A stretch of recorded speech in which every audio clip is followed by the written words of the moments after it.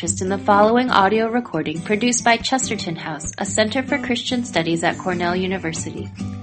Support for Chesterton House comes entirely from listeners like you, and we invite you to help us continue making the recordings of past lectures available at no cost through a donation to the ministry.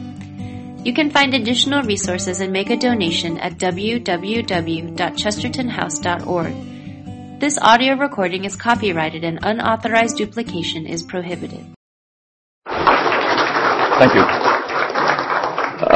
Some people in the back had trouble hearing at the first session. How, is it better? Everybody? Okay. So in my first talk, which ended just a few minutes ago, I offered a description of the present-day American university. It holds for the European by and large as well. Not of the university in general, but of those aspects of the present-day university especially relevant to our topic. I approached the topic autobiographically of what it was like for me 50 years ago and the changes that I've lived through. In answer to responses from Bob and so forth, I have to admit that the changes may appear more dramatic to a philosopher than they do to people in the natural sciences. But that's what I am, right? So, okay. So now I'd like to do the main thing. My understanding of the calling of the Christian scholar in the university as we find it today. And when I have to put that briefly, I put it like this: to think with a Christian mind and to speak with a Christian voice within the university. Okay, so once again, I think it's helpful to refresh our memories, and I'll just pick up and carry a little bit further what I was saying previously. So this hierarchy, pecking order, and Ray, you were saying, in mechanical sciences, it still looks like that. There's still that angle for you. But you're probably not as disdainful of literary studies as people were 50 years ago, I bet. But I'm not saying I'm disdainful. I'm just saying I'm ridiculous.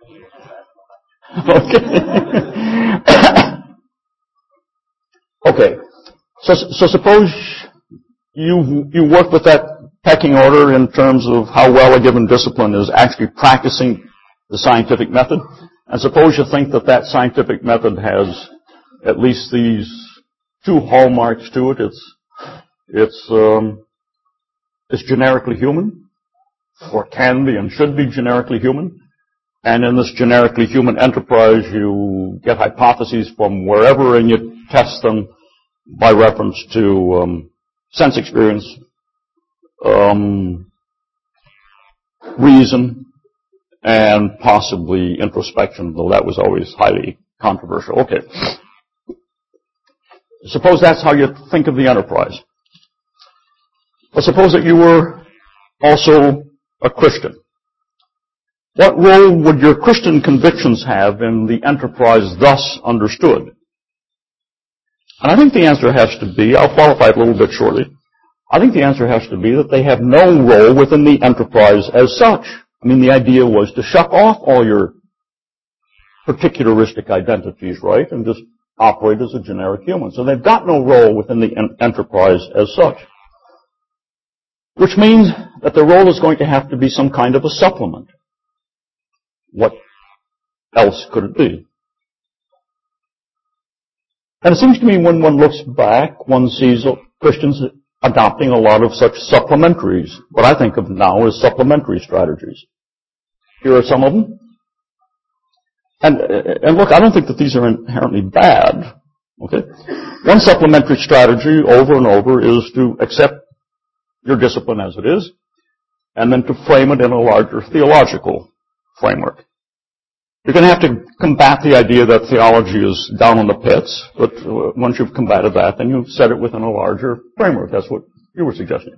So, I've been in other discussions in which Christians worked at showing parallels between developments in their discipline and some aspect of Christian theology. I remember it being a science and religion seminar on the West Coast once, in the Berkeley area, in which the papers were pointing out similarities between recent developments in theoretical physics and the Trinity.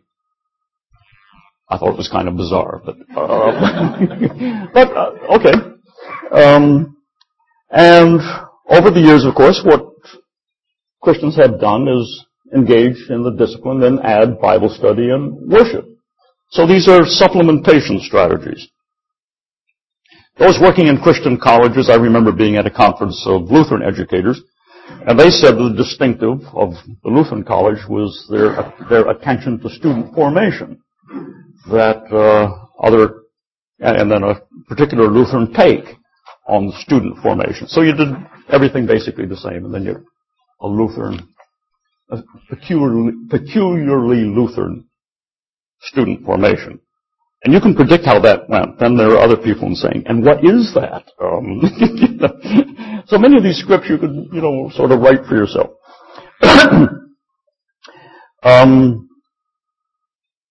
Now, these strategies of supplementation have not died out, it seems to me.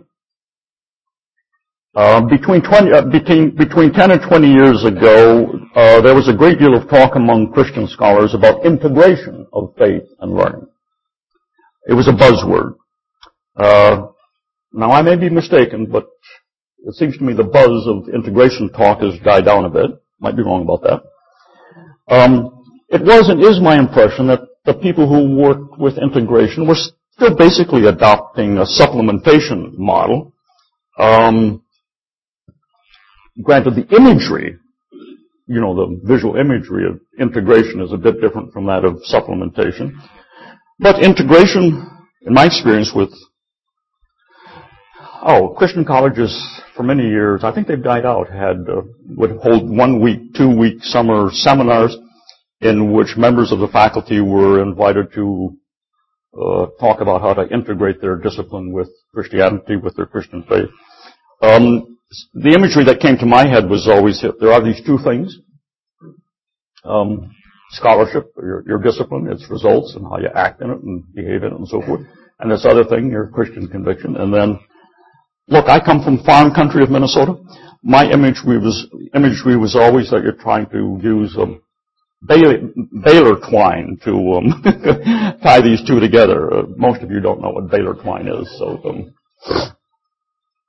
So to my eyes, the results of these integration seminars, look no different from the proposals about supplementation that were being made before the word integration became a buzzword.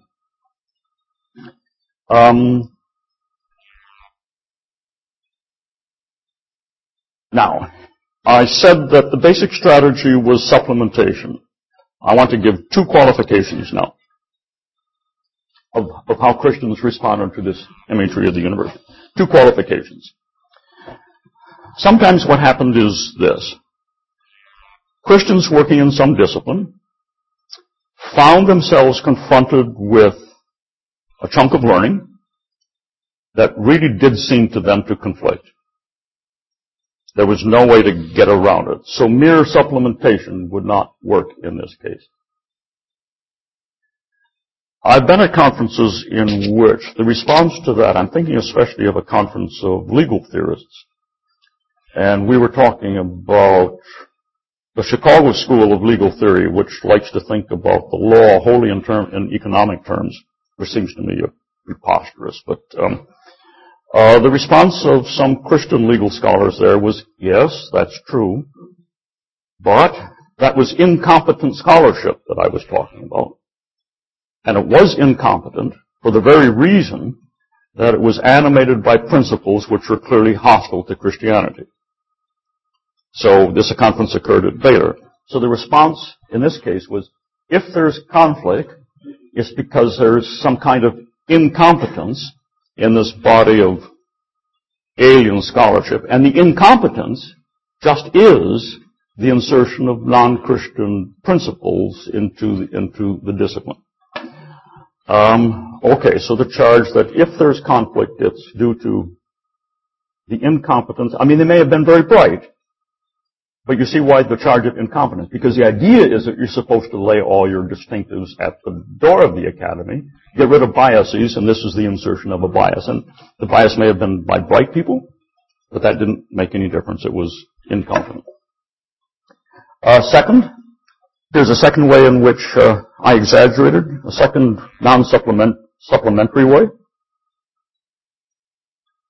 Sometimes, when evident conflict turned up, Christian scholars, instead of saying that was a sign that bias had erupted illegitimately into the alien scholarship, said, yes, what we've got to do is revise our self-understanding, our understanding of ourselves as Christians, until the conflict has disappeared. So one says that Christianity deals with, you've heard all the strategy, Christianity deals with values instead of facts. It deals with the supernatural instead of the natural, and so forth. As a rough and ready generalization, the charge of incompetence, I think, has been more typical of conservative and evangelical Christians. And revising your understanding of Christianity until it accords with what look like reputable results in the particular discipline has been more typical of liberal Christians. Okay. So, I think I'm being accurate there. Either supplementation to what's going on in the discipline, or if you're confronted with clear cases of conflict, to charge it with incompetence on the part of the scholars or revise your Christian views. I want now to sketch out my alternative. And once again, I'm going to do it autobiographically. I think this will help more than talking about it in total abstraction. So in the early 1960s, I was a young professor teaching philosophy at Calvin College. We needed somebody to teach the course in aesthetics, philosophy of art. None of my colleagues wanted to teach the course, so they turned to me. I had never myself taken a course in aesthetics, philosophy of art, but I did have a long-standing interest in art, and so they thought that qualified me to teach the course in aesthetics. So I said, under some pressure, okay. So I took as my textbook a recently published book, very recently published book, by really a fine American philosopher of art, aesthetician, Monroe Beardsley. He just called it philosophy of art, or aesthetics. After teaching enthusiastically from Beardsley's book for a few years, something about Beardsley's approach began to make me feel uneasy. Beardsley took for granted that visual art is for looking at, music is for listening to, poetry is for attentive reading in libraries, and so forth. And I'd taken this for granted as well. But I had recently been appointed by my denomination, for reasons that I never understood, to its liturgical revision committee. And that brought liturgical art up front to my attention. And shortly it began, so what's new? Shortly it occurred to me that hymns are not for listening to. They're for the entire congregation to sing. Big insight, right? Big insight. And though the Psalms are undeniably poetry, in the liturgy you don't all sit there just listening to Psalms, but you sing them or you recite them communally. Big deal, big insight. So something wasn't quite right. Didn't fit together very snugly between what I was teaching in my aesthetics class from the Beardsley book, and my experience in church. Well, in this case you might say liturgical art is inferior. So inferior that, why bother when you're teaching aesthetics? Yeah, my kids sang little songs when they played hopscotch. But I'm not going to talk about hopscotch songs in my aesthetics course, obviously, because it's not worth it. It's not noble enough. Okay, maybe, but I couldn't swallow anybody saying liturgical art is, because it is liturgical art, inferior. That was more than I could swallow. So I found myself forced to ask why Beardsley was talking about art the way he did. Why was he talking about art as if music was just for listening to, and poetry and visual art just was for looking at, and so forth. Why was he thinking about art like that? I had come to the point where I no longer thought that he was just drinking in the facts of the case. Man, that didn't fit as a description of what was going on. And I knew Beardsley personally. I knew him well enough to know, in fact, that he knew about liturgical art. It was not as if I told him about it and he had said, my gosh, I never heard about hymns. He knew about hymns. There was a certain way of thinking about art that was shaping his discussion, right? And I had been thinking the same way. And I felt that what I had to do was find out what that way of thinking about it was that led him to say these things, and me to have gone along with them. And everybody else to say the same thing. I had to find out what that way of thinking was and where it came from, and what I thought about it. Look, I'm embarrassed to say that it took me a long time to figure it out. Altogether about 30 years. I'm embarrassed because it seems to me now utterly obvious. How could I have been so blind? The other way to think of it is the grip of a certain way of thinking on our way of thinking can be very powerful, and it can take a long time to undo it, and it comes with little pieces and snatches and so forth. Here's my view now, 30 years later. My view is that what has shaped almost all thinking about the arts by intellectuals and academics over the past 2.5 centuries is what I now call the grand modern narrative of the arts. Really pompous title, but grand modern narrative of the arts. On this occasion, I'm going to give you only the barest skeleton of the narrative. It goes as follows. Once upon a time, art was in the service of interests outside itself. This is the story. Art was in the service of interests outside itself, especially in the service of princes and bishops, state and church. But then in the 18th century, this is the story, but then in the 18th century, art finally came into its own by being freed from external bondage and freed for following its own internal artistic dynamics.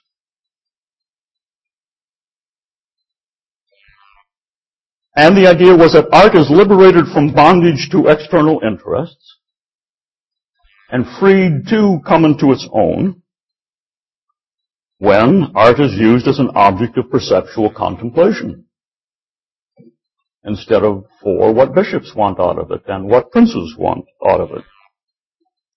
When it becomes for listening, for looking, for reading, then it's liberated. A progressivist narrative about art, right? All these years of bondage, and now it's liberated.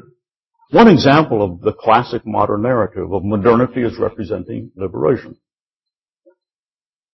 That progressivist narrative, which is already a pretty grand story about art in humanity's odyssey, finally coming into its own liberated self in the 18th century, shortly got caught up into a yet grander narrative, the Romantic narrative.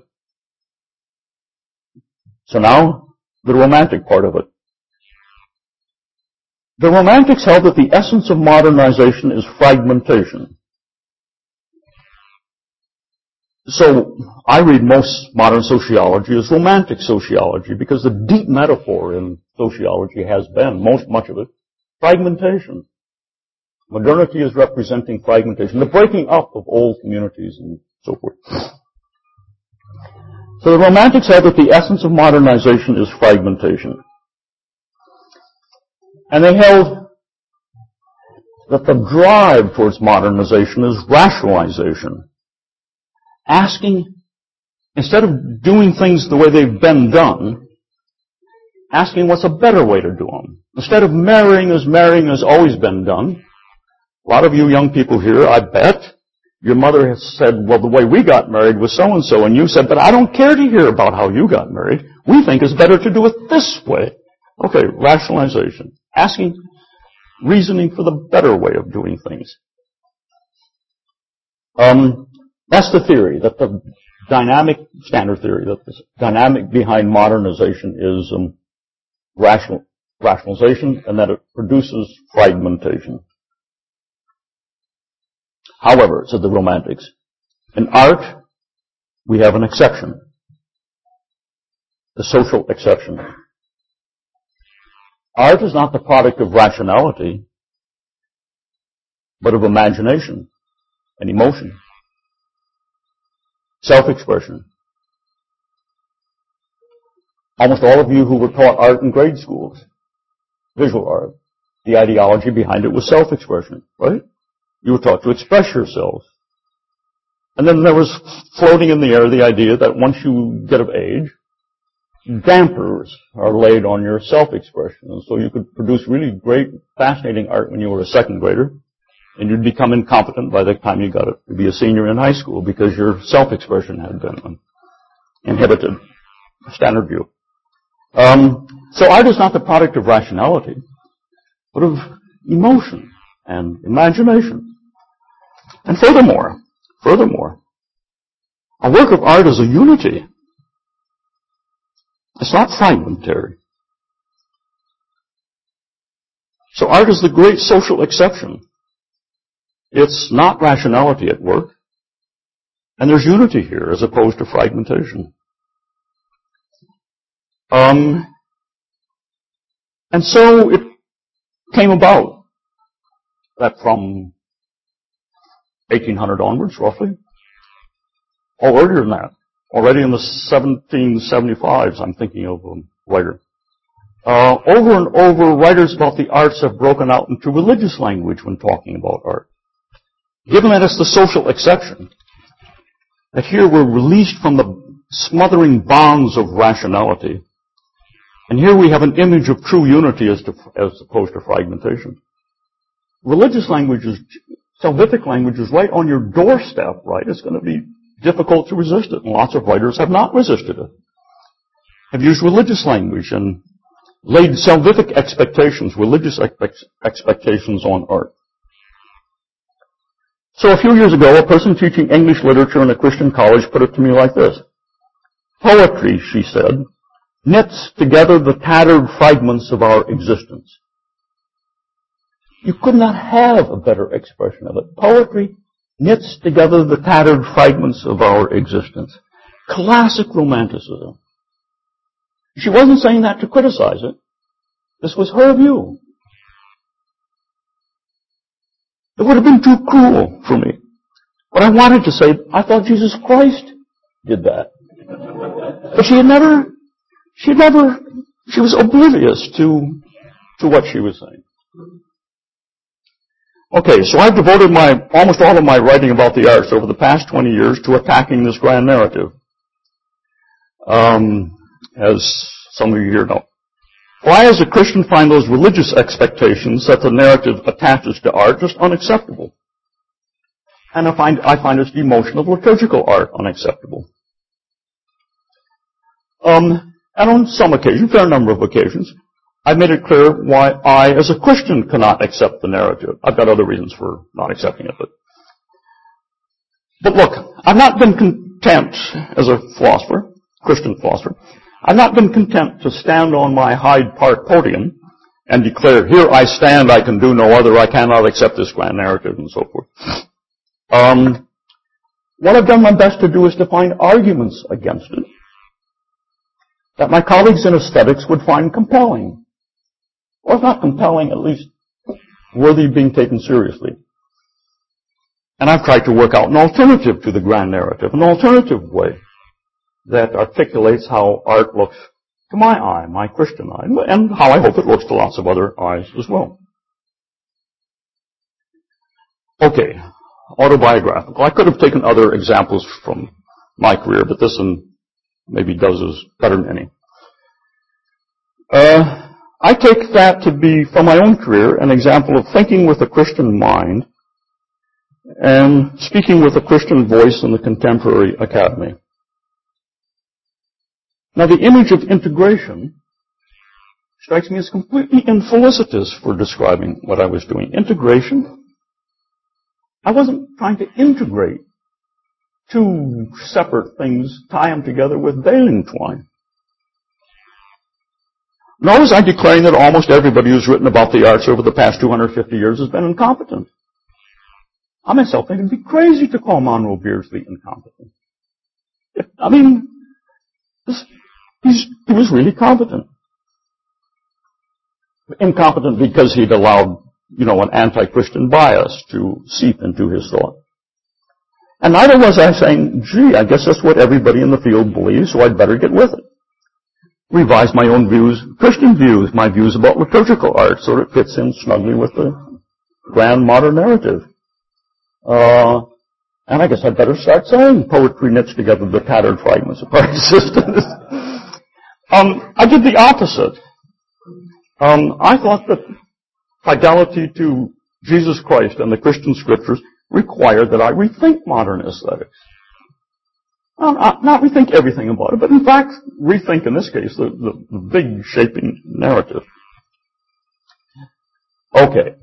Pretty much everything that I would say abstractly and generally about speaking with a Christian mind and thinking with a Christian mind and speaking with a Christian voice in the contemporary university can be extracted from that example.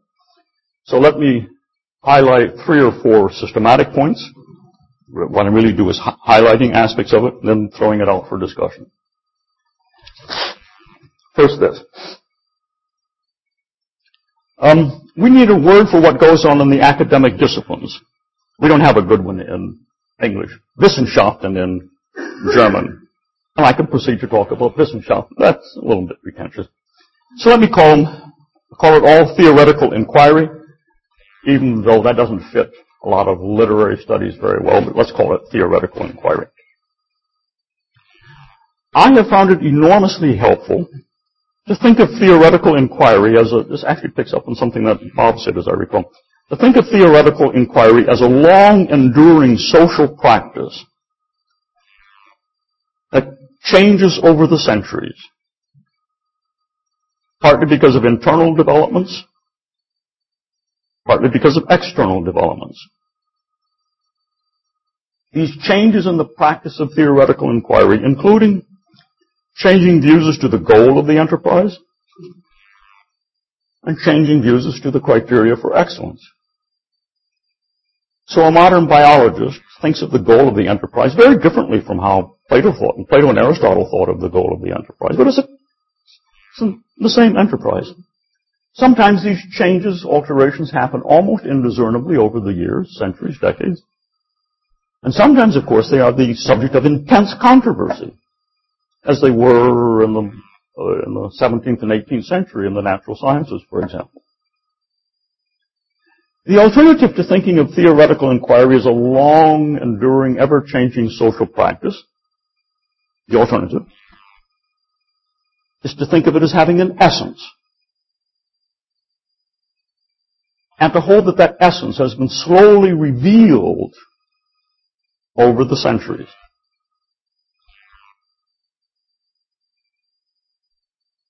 And those who think along the revelation of its essence lines almost always hold that 17th and 18th century developments in natural science finally reveal the essence of theoretical inquiry after being hidden from view in the Platonic form of essences all these centuries. It finally was revealed to Newton, as to Newton and Boyle, what the real essence of science is.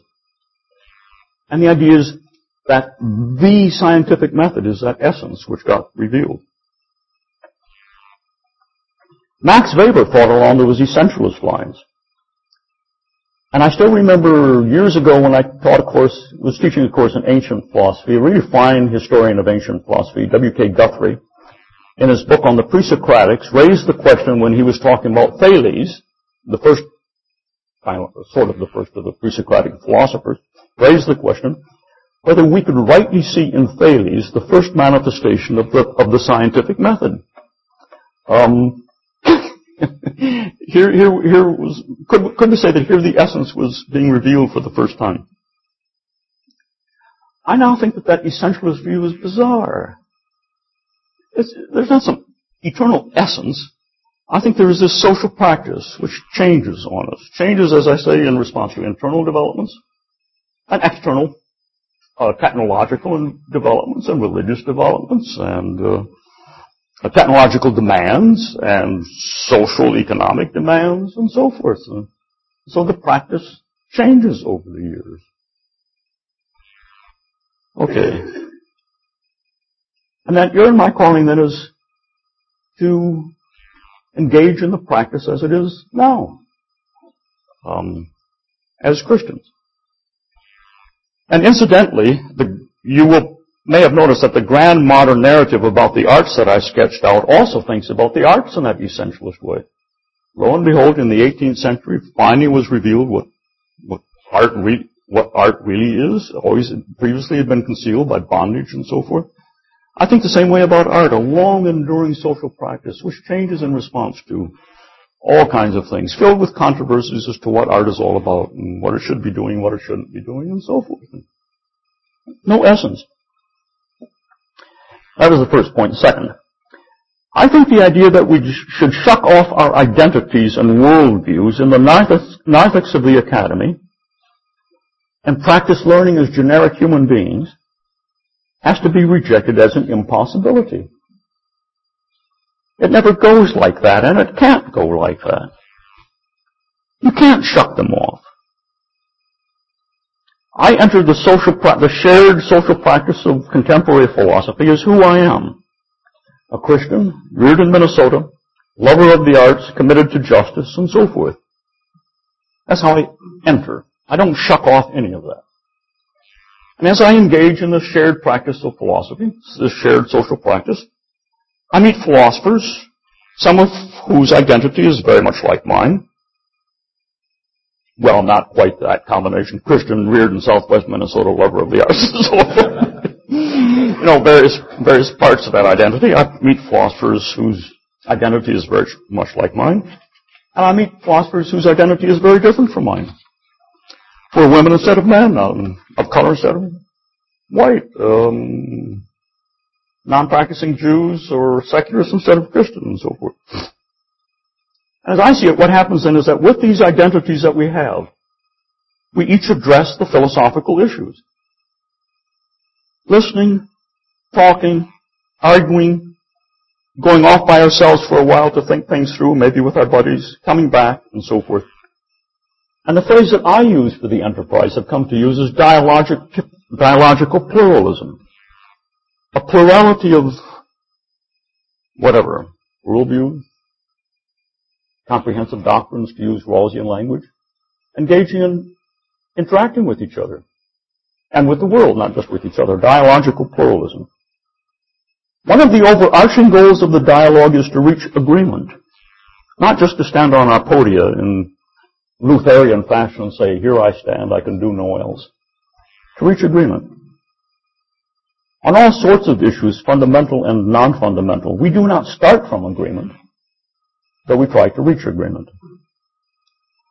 And for philosophers anyway, but for people in other disciplines as well, we live with the fact that very often we do not succeed in reaching agreement. We live with that fact. And we come back a year later and talk again, and sometimes we reach agreement then, and sometimes we still don't. Trying to find my image is pry points, the points where you can pry. Where I can say, but Dick, an actual Jewish friend here, Dick Bernstein, but Dick, you're forgetting that. A point such that Dick says, yeah, boy, I hadn't thought about that. I'm going to have to go home and think about that one. To find those points. Third thing I'd like to say, that my goal, as I see it as a Christian philosopher, is to be faithful. Faithful to my Lord and to the Christian scriptures. I say that because all too often I find people assuming that the goal of Christian learning is to be different. To produce something different from what everybody else is saying. I think that when you reflect on that as a goal, you see that it's hopeless. You say something and somebody agrees with you and say, my gosh, boy, I guess I have to try again to find something different. Hopeless. And not only hopeless, but theologically untenable. So the goal is not difference, but fidelity. I think there'll be plenty of differences when Christian scholars are faithful. Well, more difference in philosophy and history than in physics and chemistry, no doubt. Be interesting to reflect on why that's true. And fourth and last, I think we have to be open to the fact that fidelity takes different forms at different junctures. Lots of different forms at different junctures. The example I gave from my own work in philosophy of art was a matter of the content of the field. But sometimes fidelity takes more the form of priorities, of a different assessment of what's important and what you should be looking into, and as opposed to what your colleagues are all looking into and so forth. You judge priorities differently. And always fidelity will take the form of treating your colleagues with dignity. I think a hallmark of the Christian scholar is that you treat everybody with dignity. You don't demean anybody. You disagree, but do not demean. You honor them all. That took concrete form for me once in a Yale seminar. I don't know if either Brent or Andrew was there, talking about Augustine, and somebody had made utterly dismissive comment about Augustine.